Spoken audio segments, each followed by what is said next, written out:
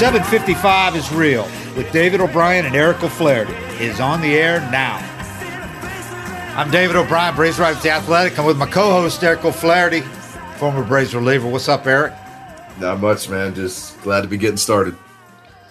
Yeah, I think the Braves are glad to be getting started with some normal baseball, with a normal week of baseball, because this Champions Week, I mean, while I can understand the appeal of celebrating last year, and you can never forget last year and all that, I think they're ready to turn the page finally and play this year, because it was just constant looking back, constant talking, giveaways, ring presentations, just everything to distract from actually playing. Yeah, well, all that stuff messes up your routine. You know, I mean, the extra Walks 15 minutes before the game, just standing around, getting stiff, you're trying to be loose. I'm sure they're happy to get on the road and just, you know, have a simple routine again. Yeah, and, you know, going to a place, San Diego and LA, where they struggled a lot in the past, but not last year. So I'm sure they're going to look forward to, you know, coming off last year when most of these guys were on the team. They don't have the bad taste in their mouths from those years of getting their asses kicked in LA, and not so much San Diego, but definitely LA. So, and it's going to be a lot of things for the other side to be distracted by here. And the Braves will be the team that's just playing, you know, San Diego, I think, with the home opener, and then Dodgers, you know, with Freddie. They're having their home opener tonight, by the way. Freddie's playing his first game in LA. So that's a real ballyhooed thing there. So, it's going to be strange to see him square off against him. Oh my God! Can you imagine, like, the first time if Kenley faces Freddie in the ninth? Oh yeah, that's going to be crazy, man. I want to see how the Dodgers fans. I think Dodgers fans will not have probably quite as warm a reception for Kenley as what I'm expecting Braves fans to have for Freddie when the Dodgers come to town, because that's going to be. People said, I hope they give Freddie a round of – I hope they treat Freddie well when he comes home. I'm like, are you kidding me? Freddie's going to get, like, the longest standing ovation of any returning player in a long time, man. I'll be shocked if it's not, like, 100%. It should be. I mean, it will be. It will be. Even Baum got a standing ovation in Philly the day after he said, I hate this place. How about that, man? That shocked me. The Philly fans showed me something. I really am surprised. Philly, I thought, was the last place he needed to say that. I didn't think they'd forgive him for that. Well, it says a lot about just owning up to something. I think everybody wants that, you know, in sports. Even the toughest fan bases, if you just can flat out say, I sucked, or I blew it, or that was me, you know, owning up to something buys you a lot of credit with a fan base. If he would have said, that's not what I said, or something, or I wasn't saying that about the fans, then they would have been all over him. Yeah. But he said, yeah, I said it. I didn't mean it. Emotions got the best of me. For anybody who didn't see it, Baum with the Phillies was, you know, he made a couple errors or something, like 3-error inning, and then he finally made a play. And the fans gave him the courtesy cheer, the sarcastic one they give you, you know, when you're pitching and you walk 3 in a row and finally throw a strike. And the cameras caught him saying, I hate this fucking place. Yeah, he was coming off the field. And he owned up to it, though. He was entering the dugout. One of his teammates was there kind of to wait for him to go, hey, man, it's all right. And he was like, I hate this fucking place. you could read his lips so clear. The TV camera was right on him. Yeah. It was 3 errors in an inning, right? It was 1 inning. Yeah, I'm sure he meant it in the moment. He had a 3-error game at the Braves as a rookie a couple years ago, or last year. It was 2 years ago? Yeah, 2 years ago. He had a 3-error game there. And the thing is, the guy can be really good, too. I mean, and he can hit. He's going to probably be a really good player. That's why it's important that Philly should. I think the fans probably realize that. But remember when? Were you there when D-Row made 4 errors in one game? No. He had a 4-error game at San Francisco for the Braves, and then you had the 3-error game in the playoffs by Brooksy. By Brooksy, yeah. That was playoffs, right? Yeah, that was against the Giants in 2010. Yeah.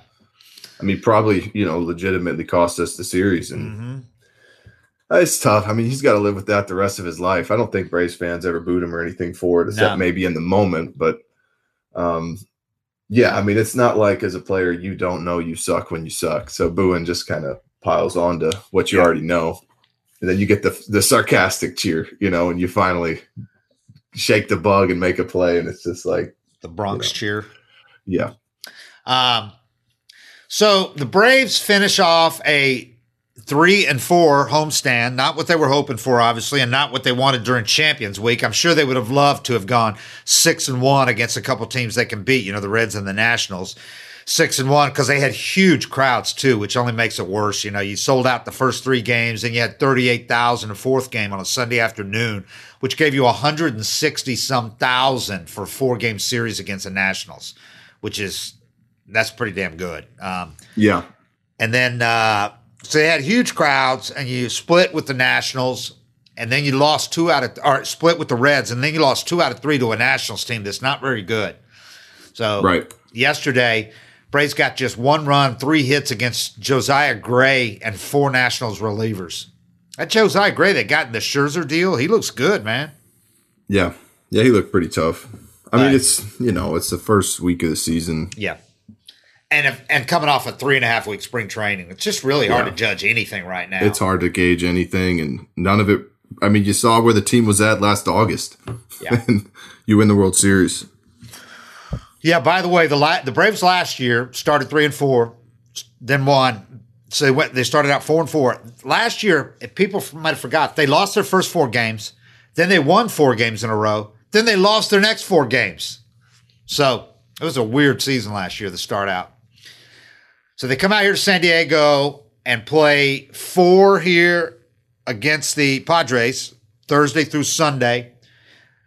The game tonight, by the way, is an early start for West Coast. It starts at 5:10 here for TV back east, which is nice for those people that can't stay awake for a normal 10 o'clock East Coast time start for these games out here out west. And then Sunday would have been a day game, got moved to ESPN.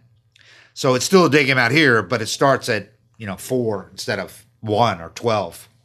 So really none of the no normal times for these games. They're all over the board for these 4. But and then 3 highly anticipated games at Dodger Stadium against Freddie Freeman and the Dodgers.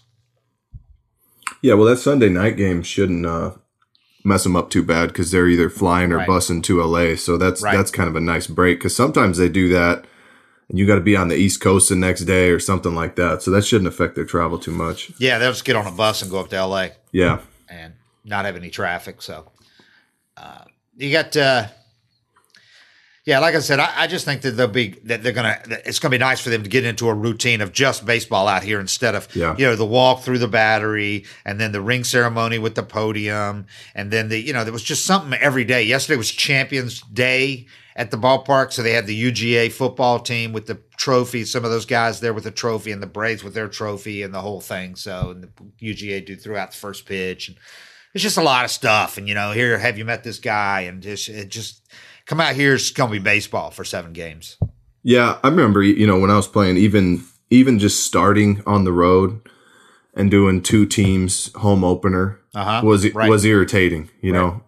It just throws your routine off. You got to be out there for intros, all that stuff. You're just glad when it's done, and then you come home and you got your home opener. And once that's finally over, it's like, all right, now we can just play ball and focus. Right. The stuff definitely it's not, it's not an excuse at all. You still got to play, but just those little things they just annoy you in a sense. I think it's really good that the Dodgers will have already played their home opener. Yeah. Because that would have been even more of a distraction introducing. So this is the Padres home opener, and then they're done with them. I think this is their home opener. I can't swear to that. I should have looked at it. I'm not sure. But the Dodgers, they've already opened. So yesterday, I don't know what to think of Max Fried yesterday because I at spring training he had a couple of games where he looked really good for a while, so I'm not worried about him. His velo's up, he's healthy, but he's had 2 mediocre starts so far. Not bad, but not good. Yesterday he left in the 6th inning, got hit by a comebacker in the hamstring. He's okay. They just took him out as a precautionary thing. He was already close to his pitch limit anyway. Yeah. But it was a hamstring and nothing else, and he should be fine. But he had. Let's see, yesterday, 5 1/3, gave up 3 runs, only 2 of them earned, 7 hits, struck out 4, didn't issue a walk, which is good, obviously. Much of the damage in the first inning again. He allowed 3 hits and 2 runs in the first inning. Then he retired 14 out of the next 16 guys. Yeah. So that's good, and for the hamstring thing. So first 2 starts, he's given up 7 earned runs in 11 innings, struck out 9, only walked 1. Well, I like the no walks. Yeah. I mean, It's hard to really put too much into starters' performance right now because none of them got a chance to fully build up. Like if he had these 2 starts at the end of spring training, you just shake them off and it's whatever. The fact that the season started pretty quick, and I think starting pitchers are the guys most likely to be affected. Yeah. That's the reason spring training is so long in the first place, is just to let those guys build up. So, Kershaw had a perfect game yesterday and they had to take him out because he's only thrown 70 something pitches. Mm-hmm. It's hard to really gauge starting pitching right now, but I haven't thought he's looked bad, just a little off, which is okay this early in the year. Yeah, and Max is usually his toughest critic too. So so his comments about himself kind of gives you an indication of where he is. He said, "I think there's a lot of good. I'm getting outs on soft contact, which I try to get and thrive on. I also know that I make mistakes over the middle of the plate. When I make mistakes over the middle of the plate, they're getting hit." It's refining that, knowing that if I'm going to be missing, I'd rather miss a little off the plate than the middle of the plate. Those are the kind of adjustments you make over the season and be more comfortable in the game setting and being able to make that adjustment pitch to pitch. Well, especially if your stuff's not there yet. It's when you're throwing 97 in July and you miss over the middle of the plate, you might get away with it. But when you're down a tick or two, it's a little colder. It's like those mistakes just happen to get hit early on when you don't have your full stuff, you're not fully built up. But those are kind of the things that even spring training, you might get away with 94 because the hitters haven't seen 94 yet. Then you jump into the season and everybody's ready to go. Guys have adrenaline, they're amped up, and those mistakes get hit. But again, it's so early and starting pitchers haven't really had a chance to build up. It's hard to get a serious read on any starter right now. Yeah, and it's hard to get a serious read on a lot of hitters too right now because a lot of good hitters are striking out a ton, not doing much at the plate. And then a guy like Marcell Ozuna, who played winter ball, he looks good, man. He looks ahead of most of the Braves hitters. So it just depends, how much the guys did in the offseason because they normally get 30, 40, 50 at bats at least at spring training. Instead, most of them got like 15 to 20. Yeah, that's tough. Yeah. Josiah Gray yesterday walked 3, but he only gave up 1 hit in 5 innings, scoreless innings. Only run the Braves had was Austin Riley's home run after Gray left the game. They got him in that Max Scherzer trade. Gray's 3 starts against the Braves since August. He's got a 2.25 ERA against the Braves, 21 strikeouts in 16 innings. He's got a good breaking ball. Yeah. Good stuff all around. Good arm slot. I'm watching his highlights right now. Yeah, so they might have got might have a new Braves nemesis here. It's safe to say they're going to hang on to him after, get him in the Scherzer trade. Eric, let's hear from today's sponsors. Looking for an assist with your credit card, but can't get a hold of anyone? Luckily, with 24/7 U.S.-based live customer service from Discover, everyone has the option to talk to a real person anytime, day or night.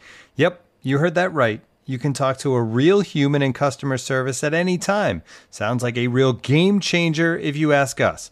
Make the right call and get the service you deserve with Discover. Limitations apply. See terms at discover.com/creditcard. And now, 2 pigeons bemoaning the fact you can stream DirecTV satellite-free. DirecTV gives you access to apps like Netflix and live sports right next to each other. I don't get it. Let me put it in pigeon terms. It's like that one amazing dumpster with the old fruits and cardboard all in one place. How am I supposed to keep up with illustrative metaphors when you are making me so hungry? Get live TV and streaming apps together without a satellite. Visit DirecTV.com. Requires high-speed internet-connected Gemini device and separate paid subscription to watch Netflix on DirecTV. Terms and restrictions apply. One of the phenoms, one of the biggest stories of the early season, obviously, has been Cleveland's Stephen Kwan, the rookie, off to this ridiculous start. He didn't even have a swing and miss until yesterday. Not one. I was crunching numbers, though, this morning. As great a start as he's having, like historic start, he's hitting .526, 8 walks, 1 strikeout, 655 OBP, and a .737 slugging percentage. He doesn't even have his team's highest OPS. Who does? Ramirez? Nope. Owen Miller, the first baseman, is hitting .524, 11 for 21. He's got 5 doubles, 2 homers, only 2 strikeouts, and a 1,048 slugging percentage, so a 1,593 OPS. So between the two of them, Owen Miller and Kwan Quan, they have 3 strikeouts. That's crazy, especially in today's game when it's pretty acceptable to strike out. Yeah. So in further kind of fun with small sample sizes here, Matt Olson, his first 7 games with the Braves, very encouraging. He's hit 391, and that's after having an 0 for yesterday. He had 391, 2 doubles, a homer, 8 walks, 6 strikeouts, 548 OBP, 609 slugging, 1157 OPS. And again, that's after his 0 for that he had against the Nats yesterday. Well, Austin Riley hitting 333, 8 for 24. Remember that horrible start he got off to last year? He didn't have an extra base hit in the first 15 games and no RBIs. 18 games maybe for first extra base hit. Anyway, 3 for 33, or 333s, 8 for 24, 2 doubles, 2 homers, and an 1151 OPS. Yeah, I mean, he's picking up right where he left off. I think that, like the big fear that I always have with a guy that's been great somewhere and gets traded to his, first new team is always getting off to that good start.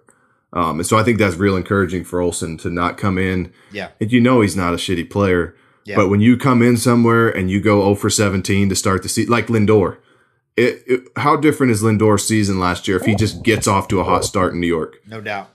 And so for Olson, I think it's huge to get off to a hot start and just show that he can be comfortable and hit anywhere and just not have to deal with a new fan base, not knowing you, new teammates, not knowing what you're capable of. He showed everybody right away, and that whole hurdle's just jumped over. Yeah. And now he can just play. I always think that's a big deal when you get off to a hot start with a new team. And this, Austin's coming off this stunning kind of first team all MLB season last year.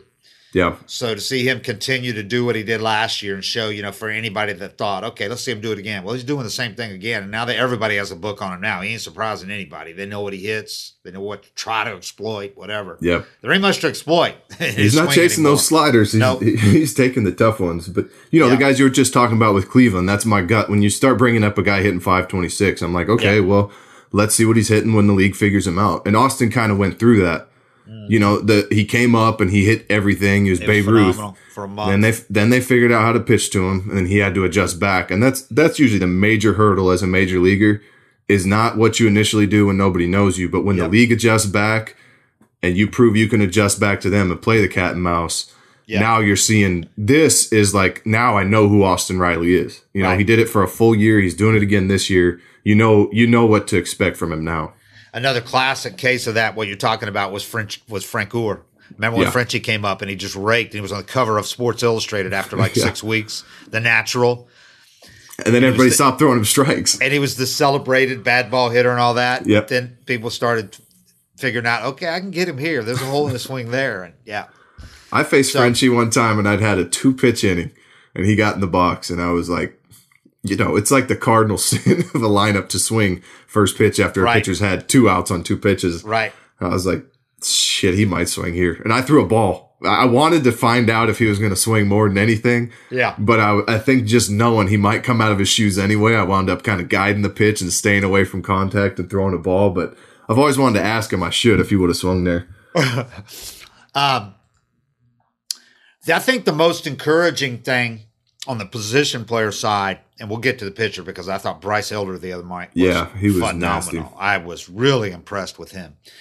The most encouraging thing for me on the position player side is Marcell Ozuna. And I know there's kind of been a reluctance of some people to embrace him coming back or whatever, so let's forget what happened off the field. I'm talking about on the field. Yeah. This guy's doing exactly what the Braves hoped he'd do. He looks a whole lot more like he did in 2020 when he led the leagues in homers and RBI than last year when he really was struggling before got injured, hurt the fingers, then got suspended for the domestic violence. He looks like the guy he was in 2020 right now, or pretty close. Yeah. He's hit 321, 9 for 28, 3 doubles, 2 homers. He had the 2-homer game the other night and a double in that game. 5 RBIs, only 2 strikeouts, which is really big. Yeah. 976 OPS. Still doesn't take a walk. He's got 1 so far, but that doesn't matter. He's not up there to walk. He's up there to hit, not to get. He's not a 500 OBP guy. He's up there to do damage, as he says. And he's doing it so far. He looks really good. He's in great shape, and he's really picked up where he left off in 2020 rather than last year. Yeah, I mean, and that's the depth of the lineup's playing into that too. You know, it's not like he's the last tough hitter you're facing. You can pitch around him, but just for me, when I watch him and he's smashing balls to right field, I don't really know what else to throw to him. You know, when he's not covering the slider down away, righty. But if you hang a slider down, like just away, you know, at the belt to him, he will destroy it to right center. And he's got some quick hands, so he's tough to get in on. It's kind of like with him, it seems like he's just got a lot of moving parts, and a lot of it's up to him. Like if his swing's locked in, he's pretty tough to pitch to. If his swing's all jacked up, you can make mistakes and he'll just miss them. But he's in that mode right now where his timing, his contact's good. He's not getting fooled too much. He's one of those guys that I don't really know how to pitch to when he's healthy. And if you add Acuna to the top of that lineup, all of a sudden 1 through 4, 1 through 5 is as good as any in baseball, maybe. It's definitely in the National League as good as any. And that's what so far you did nothing from Eddie Rosario. You know he's going to get hot. He wasn't hitting at all last year in Cleveland. Then he got hurt, came over to the Braves while he was still in the IL. And remember when he caught fire after coming to the Braves, he carried them for part of the regular season and then obviously in the postseason when he was the NLCS MVP. So, but right now he is 1 for 20 with a single, 3 walks, 4 strikeouts. Dansby Swanson has been the one that's been like, oof. But he did show some encouraging signs the other day after that whiff-a-thon of a start to the season, but he's 4 for 25. Dansby is with 2 doubles, 2 RBIs, 3 walks, 13 strikeouts in 25 ABs, 490 OPS. No other major leaguer has more than 11 strikeouts, but he has slowed that the last 2 games significantly. So we'll see where he is, after this trip. Yeah, he can get hot in a hurry. Yeah, I mean, I feel like we've seen this from him, but plenty of times over the years where all of a sudden he can't hit anything. Yep. And everybody gets worried about him, and then it's crazy because in a baseball season there's so many ways to wind up at your final numbers. Right. And some guys are just consistent all year long. Dansby seems to just go in waves where he's incredibly hot, and then he'll have 2 weeks where he's striking out here and there. I don't know what's better. I mean, it's probably better to have a guy carry a team for 2 weeks and hit 270 than just be a flat 270 throughout the season because those 2 weeks make a big difference. But that's kind of. With him, if he can cut down the strikeouts and hit the ball the other way, he's usually pretty good. And if we went back last year, I know we could find plenty of times, more than weeks, where he had a week like this where he struck out in half his ABs. But then you also remember that stretch he had last year where he was like, okay, he's one of the best shortstops in baseball. When he had that stretch for like 3 or 4 weeks when he was the best hitter on the team for about 3 weeks. I mean, he was killing the ball. Well, and that's a major thing to remember as a player is it's always amplified when you get that fresh stat line to start a year. Yeah. If you're a relief pitcher and you give up that 4 spot, you got to carry a 6 ERA for the whole month, even if you pitch great. If you're Dansby and you go 0 for 14 with 7 punchies in July, everybody's like kind of like I think he's a little cold right now. People might not even pick up on it, but when you start a season shitty. Or you start a season hot, it's amplified and everybody sees it. But, it's such a long year. Your numbers usually find out where they're going to be. That's that water finds its level quote. And then another guy like that, Alex Dickerson. Everybody, if you haven't watched the games, you just look at his stat line. This guy's 0 for 10 with 3 strikeouts. 4 of the 7 balls that he's put into play have had exit velos of over 100 miles an hour. I think the balls aren't really flying the same. Because he's hit a few balls, and I've seen him jogging off the field shaking his head that might have been out in different years. But I've seen a lot of balls around the league that are winding up at the track. I'm glad you brought that up because I'm going to do a note on that today. I was talking to Travis d'Arnaud the other day, and catchers know this shit as well as anybody. Pitchers and catchers know exactly what the difference is because they have their hands on them the whole game. He said, was talking about the balls and how they weren't carrying that first week. I said, who was he talking about? Control. Somebody was a little off, and he was talking about the balls. I said, are the balls slicker this year? He said, they're slicker. He goes, so the seams are higher. He goes, I mean, who knows? It might be different tomorrow. I really don't know. But this past week, he said, I noticed fly balls started dying a little earlier and line drives carrying a little further. Yeah. He said, I know he was talking about the Reds. They had a few that weren't trying to hit batters, but the ball slipped a little more, so it probably makes it a little harder for pitching. And I asked him again to kind of elaborate on that. He said, I think on the balls down at the track, because the Braves had like 5 or 6 on this homestand, or home runs, and any other time, in the summer or whatever. He said, I think because of the bigger seams, and it made sense, because if you put the ball in the air, it's going to go higher instead of further now. So whereas the line drive is more like a golf swing, and it just kind of takes off, with that backspin, kind of like Olson's home run the other day. He said that was a 19-degree angle. It was low, but it just kept carrying. He said, to me, that tells me the ball we have been using, the seams are higher, so it's making the fly balls kind of die a little more, and the line drives are carrying a little more. He said, that's what I've noticed, at least watching highlights and watching the games that we've played.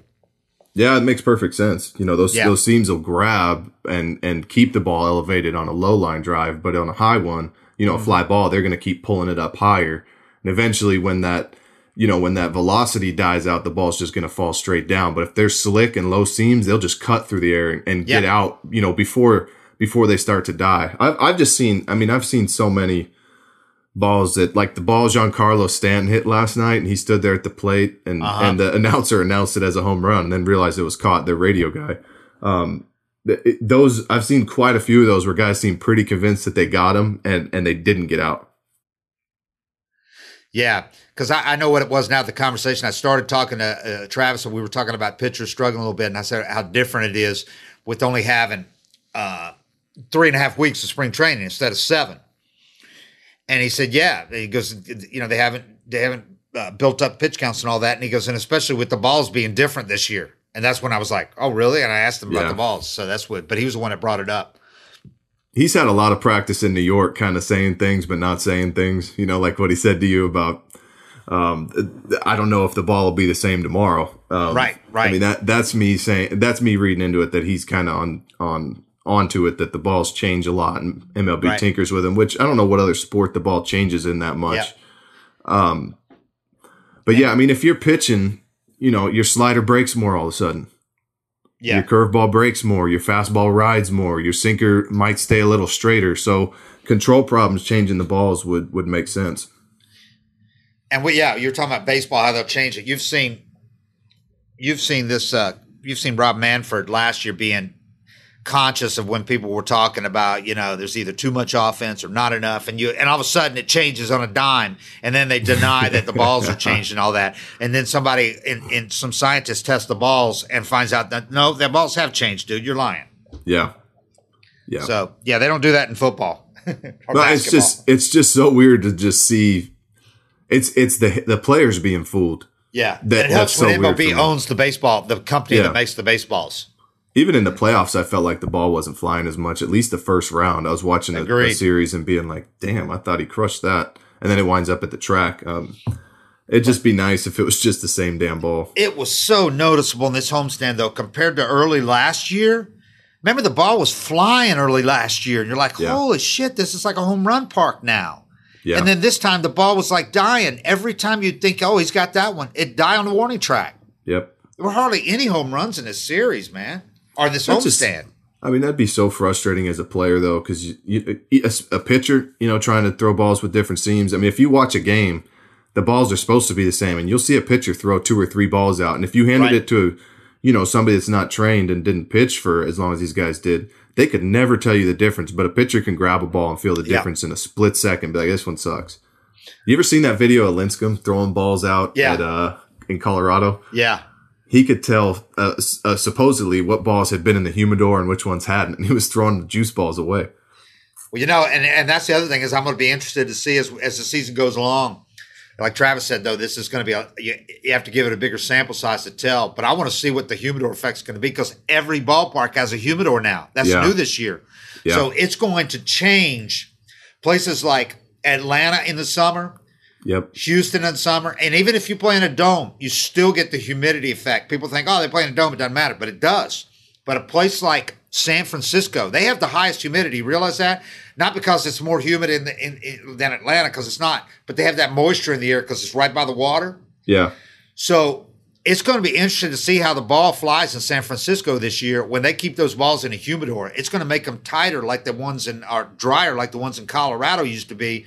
before they added the humidor in Colorado for the opposite reason, to make the balls more moist. So I was trying to understand the purpose of this. So this is just bringing every ball. They want every ball to be uniform. So the places where it's dry, like in Colorado, they wanted them to be more moist, like a cigar humidor. You want to keep the cigars moist.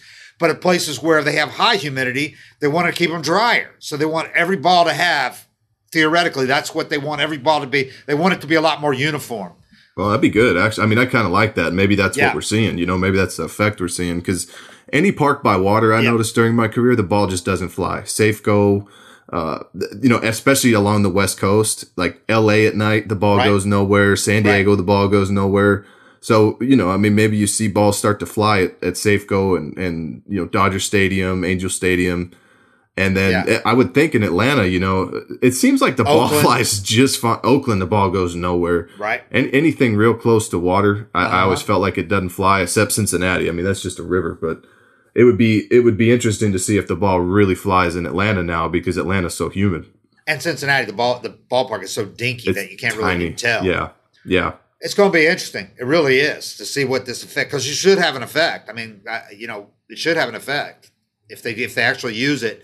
And they keep them in there all day until the game time and bring them out. It should have an effect. The ball should be drier or more moist, depending on where you are. So, yeah, it's funny they do that. But so at least you're doing that. But you're still in a sport where there's no uniformity at all to the ballparks themselves. Right. But at least you can make the balls. 230-foot fence in Yankee Stadium in right field. Man, I saw Stanton hit a home run the other day. That I'm like, that's such bullshit, man. I mean, he's a beast that can hit home runs anywhere. But that home run was not just not a home run in other ballparks, but it barely made the warning track in most ballparks. Yeah. It's a routine fly ball in most ballparks. It would not have made the warning track in a few ballparks, and he hits in like the second row at Yankee Stadium. It's a joke. When you shag there, you know, like there's a comfort distance from home plate that you like to be as a pitcher, to have kind of space and be able to catch the balls and read them and stuff.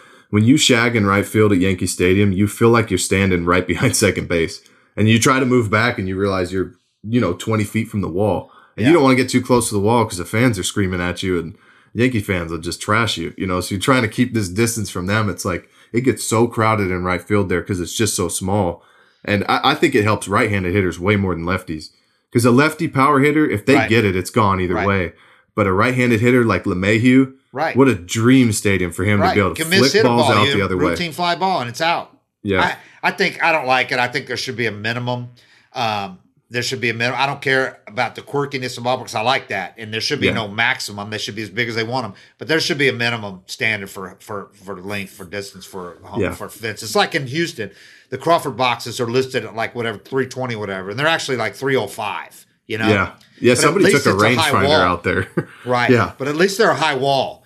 Like the Green Monster. Yeah. But like Yankee Stadium, it's like not even a high fence in right. It's a short porch, and it's 238 feet. That fence, if they're going to have it that short, they should have a 25-foot wall out there, Yeah. But they won't do that because then you have to eat a lot of seats, and they're not going to do that. So no good.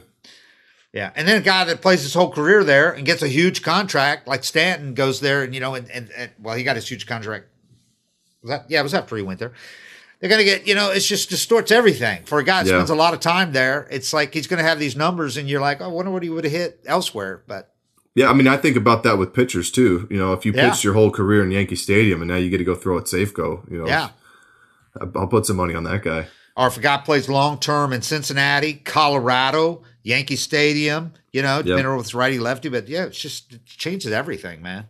That's why Colorado just can't even get a pitcher to sign there. I don't know if it even matters how much money they throw at them, because that field is so big and the ball flies so far. You're going to get bled to death with singles. Yep. Your pitches don't do anything because of the thin air.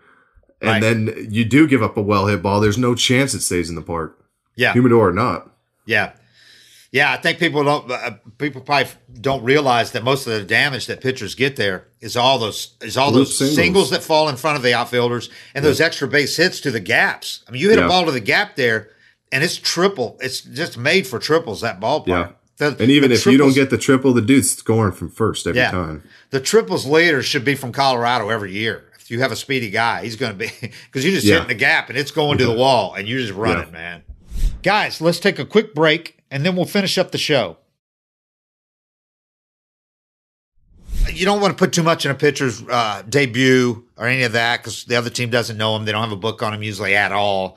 But I just thought I could not have been more impressed by Bryce Elder the other day. His demeanor, his mound presence is off the charts for a 22-year-old kid who was pitching in college, who was pitching in A-ball a year ago at this time. Yeah. And he was in the 2020 draft. Braves already have 2 guys from the 2020 draft in the majors, and they were 4th and 5th rounders. That was only a 5-round draft. And They have 2 guys, him and Spencer Strider, and they're both really impressive. But Bryce Elder, to me, this kid looks like he's going to be a star, dude. He's got it.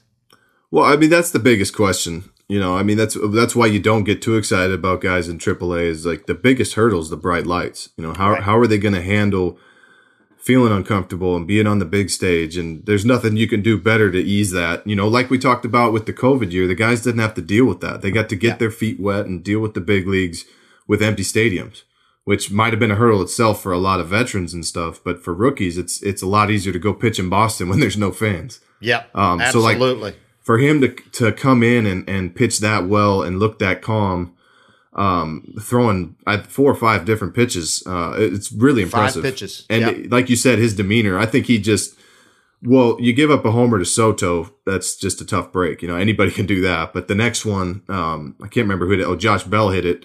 He just left a couple pitches up, but up until he was that out of point, gas. He was out of gas. 6th inning. Yeah, and up until that point, he didn't make too many mistakes. I was really impressed with how he threw. Yeah, and that was the 6th inning where, if the Braves had not been in the position they were in, and by the way, him and Jackson Stevens saved the day because the Braves bullpen the whole staff was worn at that point. Yep. For those guys to come in and throw all but 1 out in that game was huge as far as the pitching staff. Yeah.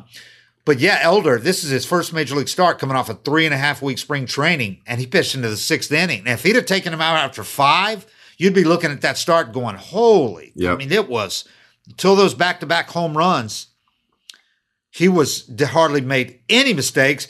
And what impressed me even more was they start the game, the guy lays down a bunt on the first pitch of the game. Yeah. And you're thinking that's smart. They're getting in his head. Yeah. And then he's got to face Soto with a guy on first. He's thrown 1 pitch in his major league career, and Juan Soto's in the box. Yep. And Soto singles up the middle. So I'm going, oh, God, this ain't starting out good. And then, boom, nothing else. He retires like the next 12 guys. He got like 13 outs and 12 batters. Because the third batter, he gets a double play grounder. Well, and it's so easy to let the game speed up on you there. mean, you already are so out of control emotionally in your major league debut.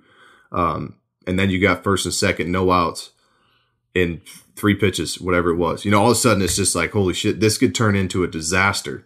Yeah. And to stay calm and keep pitching and making pitches, I think that's it's kind of a poise you can't teach. I think you can learn it, but to show up with it is pretty impressive. Yeah.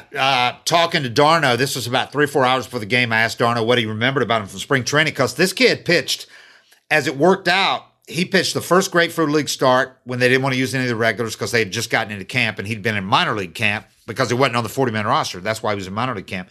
But he pitched the first start, and he pitched the last Grapefruit League game, and he pitched 7 2/3 innings and didn't give up any hits in spring training.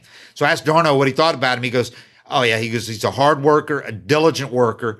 He said he knows who he is, knows how to pitch, and didn't seem fazed by anything. He was talking about spring training. The moment was never too big. He just was himself the whole time, which I think goes an extremely long way in this sport.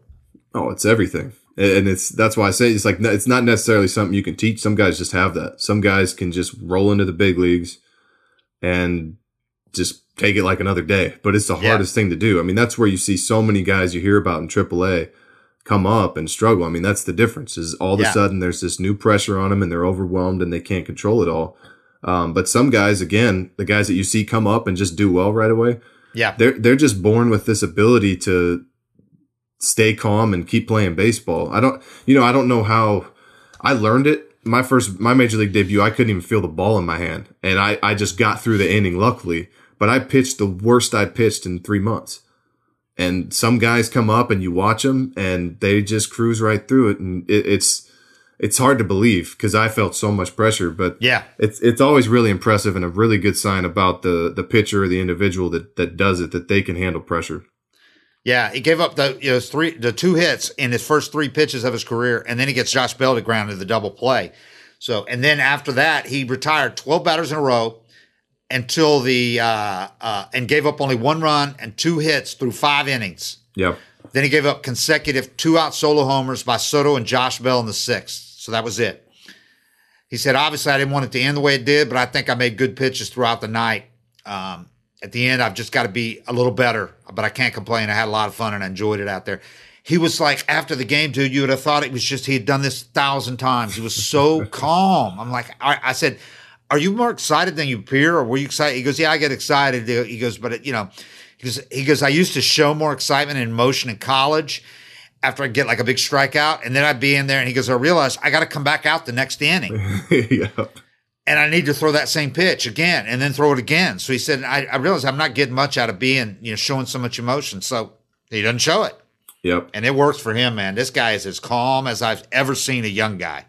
Well, I always think guys that are fist pumping and going crazy, it's a sign that they're doubting themselves. Yeah. And that's where the whole act like you've done it before thing comes from, is it's act like you meant to do that, when you have confidence in yourself and your base is loaded, 2 outs, and you're facing Pujols or something, and you strike him out and just walk off the field. For me, that was the best feeling in the world, because it was like I was calm and controlled this whole time and knew I could get out of this situation. When you see guys that are, especially as a starting pitcher, fist pumping in the first, second inning. Yeah. There's a good chance they're going to gas out, because anytime you watch a reliever come into a game and get out of a ridiculous situation, and they fist pump and go crazy, you come into the dugout and you think you've done your job and you let your guard down, and the pitching coach points to you and tells you you're going back out. Yeah. It is so freaking hard to get back up for it after you've already celebrated victory. Yeah. Yeah. The best players are the guys that can just stay even keeled through those situations. That's a really good sign about him, that he already learned that lesson. Yeah. He had 5 2/3 innings, 6 hits, 3 runs, no walks. Yeah, that's huge. 4 strikeouts, 85 pitches, including 50 strikes. And through 5, it was only like 59 or 60 pitches through 5 innings. I mean, he was cruising. That was the game Ozuna had the 2 homers and a double. The Braves had 19 hits. They won 16-4. They destroyed Patrick Corbin. Corbin is like 0-7 in his last 7 starts against the Braves with an ERA over 7. They have just totally figured out something in that guy. They just kill him. It's probably just a thing now with him. Yeah. You have these opponents or teams or stadiums that you hate to pitch in. Yeah. It's like you start on the wrong foot. Just look at, just getting off the plane in San Francisco. I did okay there, but I never felt good there. Yeah. Getting off the plane there was like, fuck, I hope I don't pitch. Just because of the way that things had gone and how hard I had to battle there. But we get off the plane in Philly, and I wanted to pitch all 3 games because things had just gone well against that team. So much of it's confidence.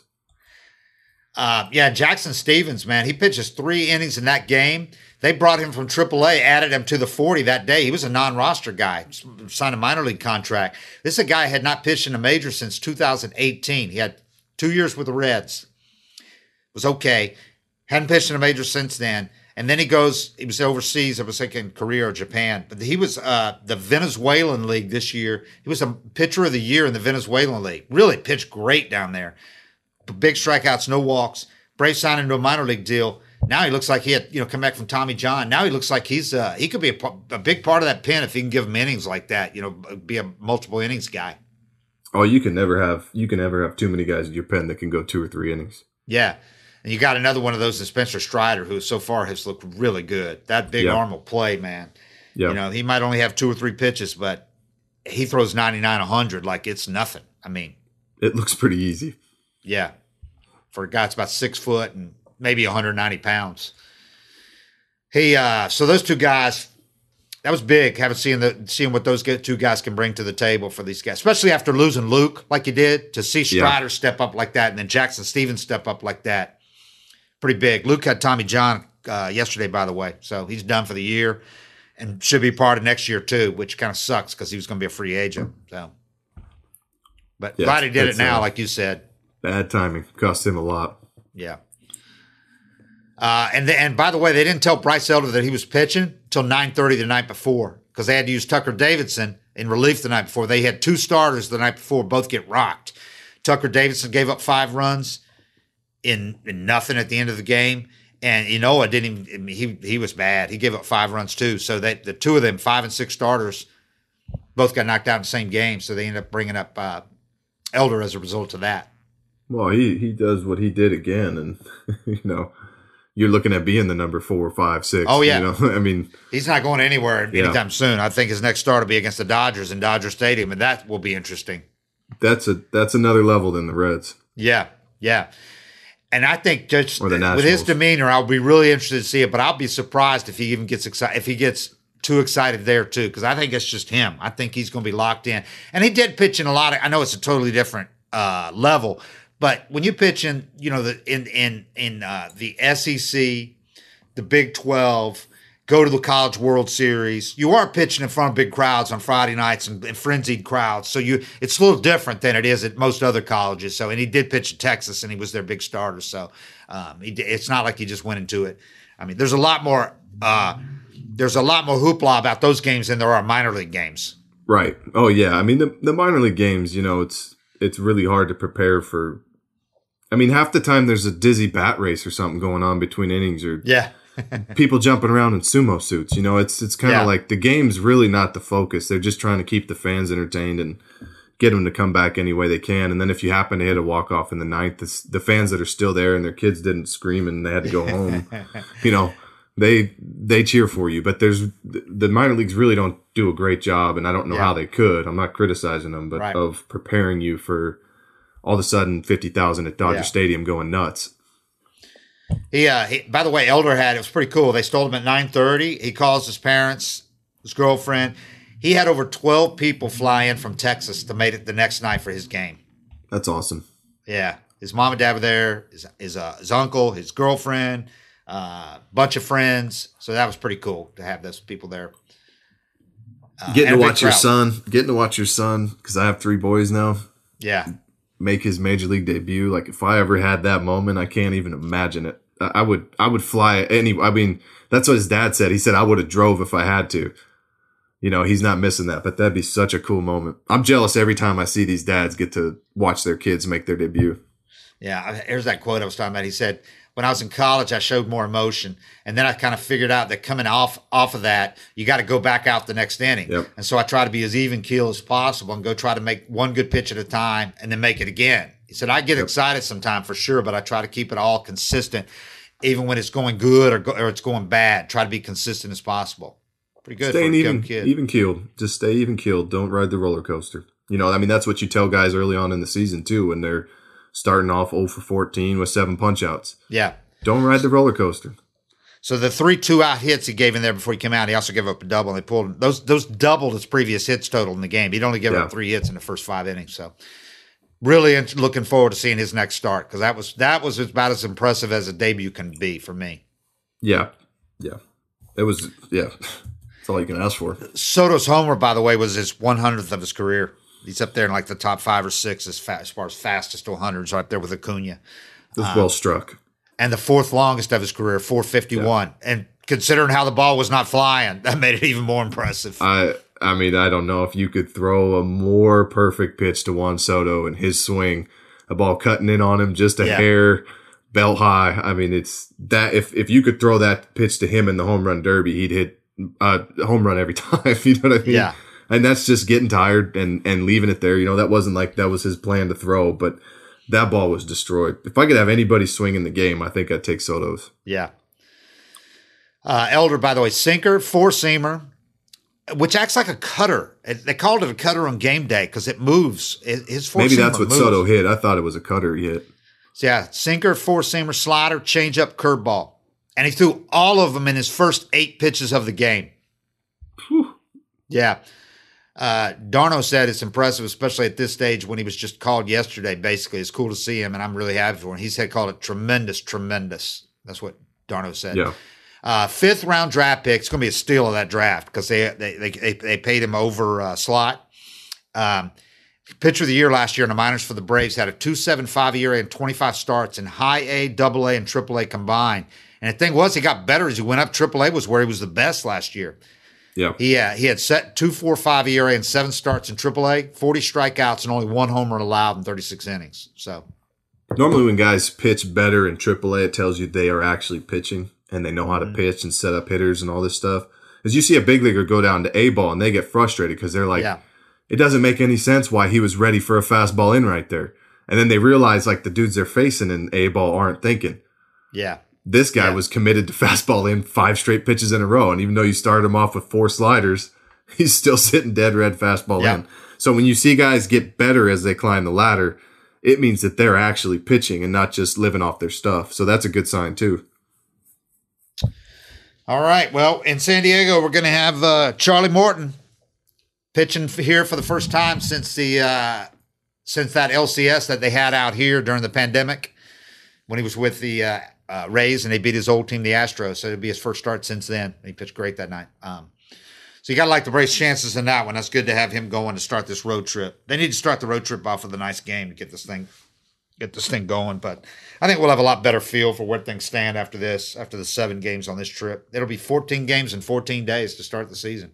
Yeah, it's going to be a longer, harder season with less off days. It's going to be something to keep an eye on. And already the depth is coming into play, the depth that they, especially with the pitching staff. So short spring. All right, well, we'll talk to you guys again from out here on the West Coast after the weekend, after we see what they do against the Padres. But as always, if you're on YouTube,